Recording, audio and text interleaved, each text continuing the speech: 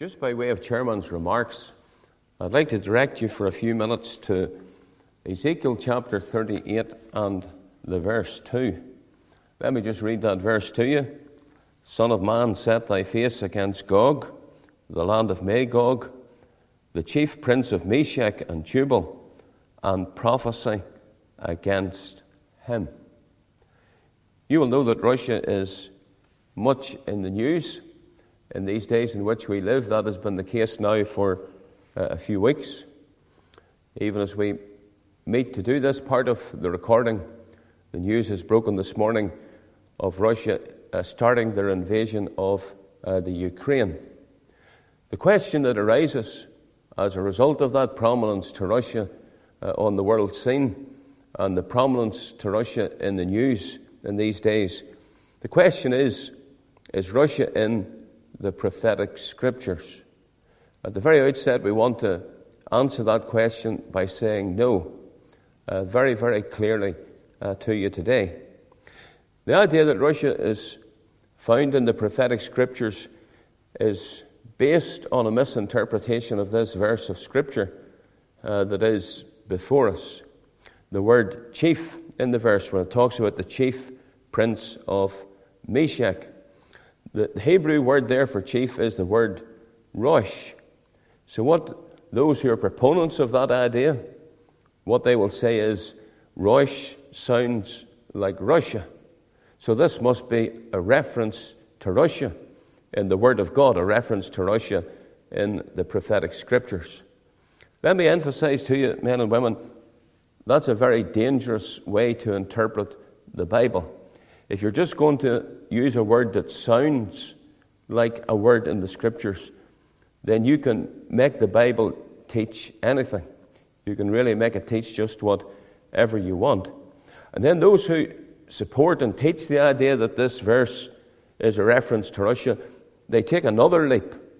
And because they say that Rosh sounds like Russia, they also then add to that Meshech and Tubal, that sounds like Moscow and Tbilisi, two of the main cities, the capital city of Russia, and another one of its very prominent cities.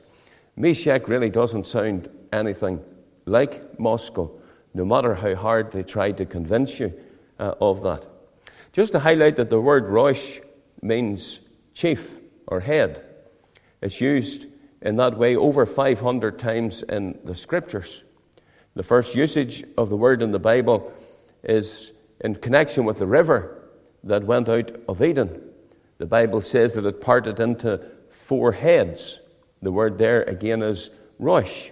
The first usage of this word in the book of Ezekiel, and that's especially relevant when you think of Ezekiel chapter 38. So the first usage of the word in the book of Ezekiel is in chapter 1 with regard to the living creatures. Verse 22 of that chapter says, it speaks about the heads of the living creatures. So the word heads there again is Rosh. Now if it means Russia, in order to be consistent in your interpretation of the scripture, the idea that the Bible would be setting forth there is that the river that went out of Egypt parted into 4 Russians, and the living creatures in Ezekiel chapter 1, that they had 4 Russians instead of 4 heads. So really, you don't need me to tell you that that's just nonsense. That's the setting forth of nonsense. It's not teaching Bible truth in any shape or fashion. That is not, men and women, an established principle of Bible interpretation. So be in no doubt about it.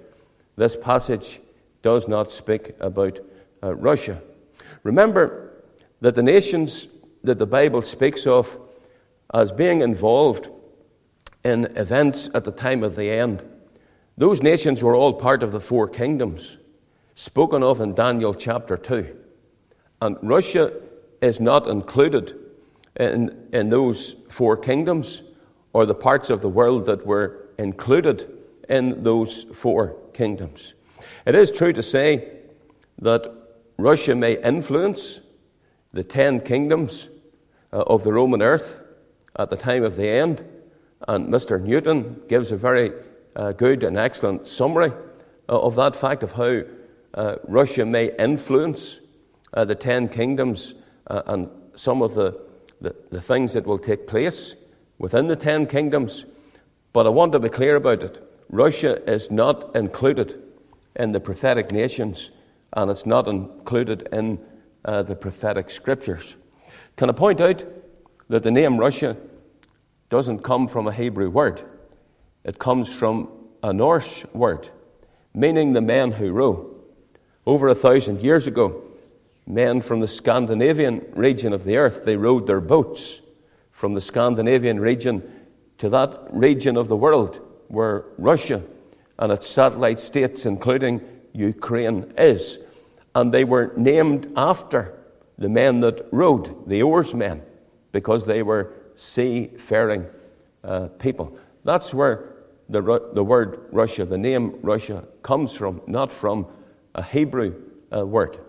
It's important to understand, just as I finish, that the reference to Gog and Magog here in Ezekiel 38 and 39, and the reference to Gog and Magog in Revelation 20, they refer to different times, and they refer to different events.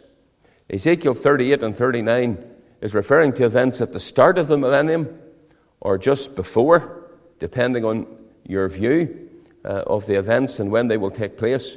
But Revelation chapter 20 refers to the end, the very end of the millennium, the very end of the 1,000-year reign of Christ upon the earth. So they're two entirely different times, and it's important to see that and to understand that.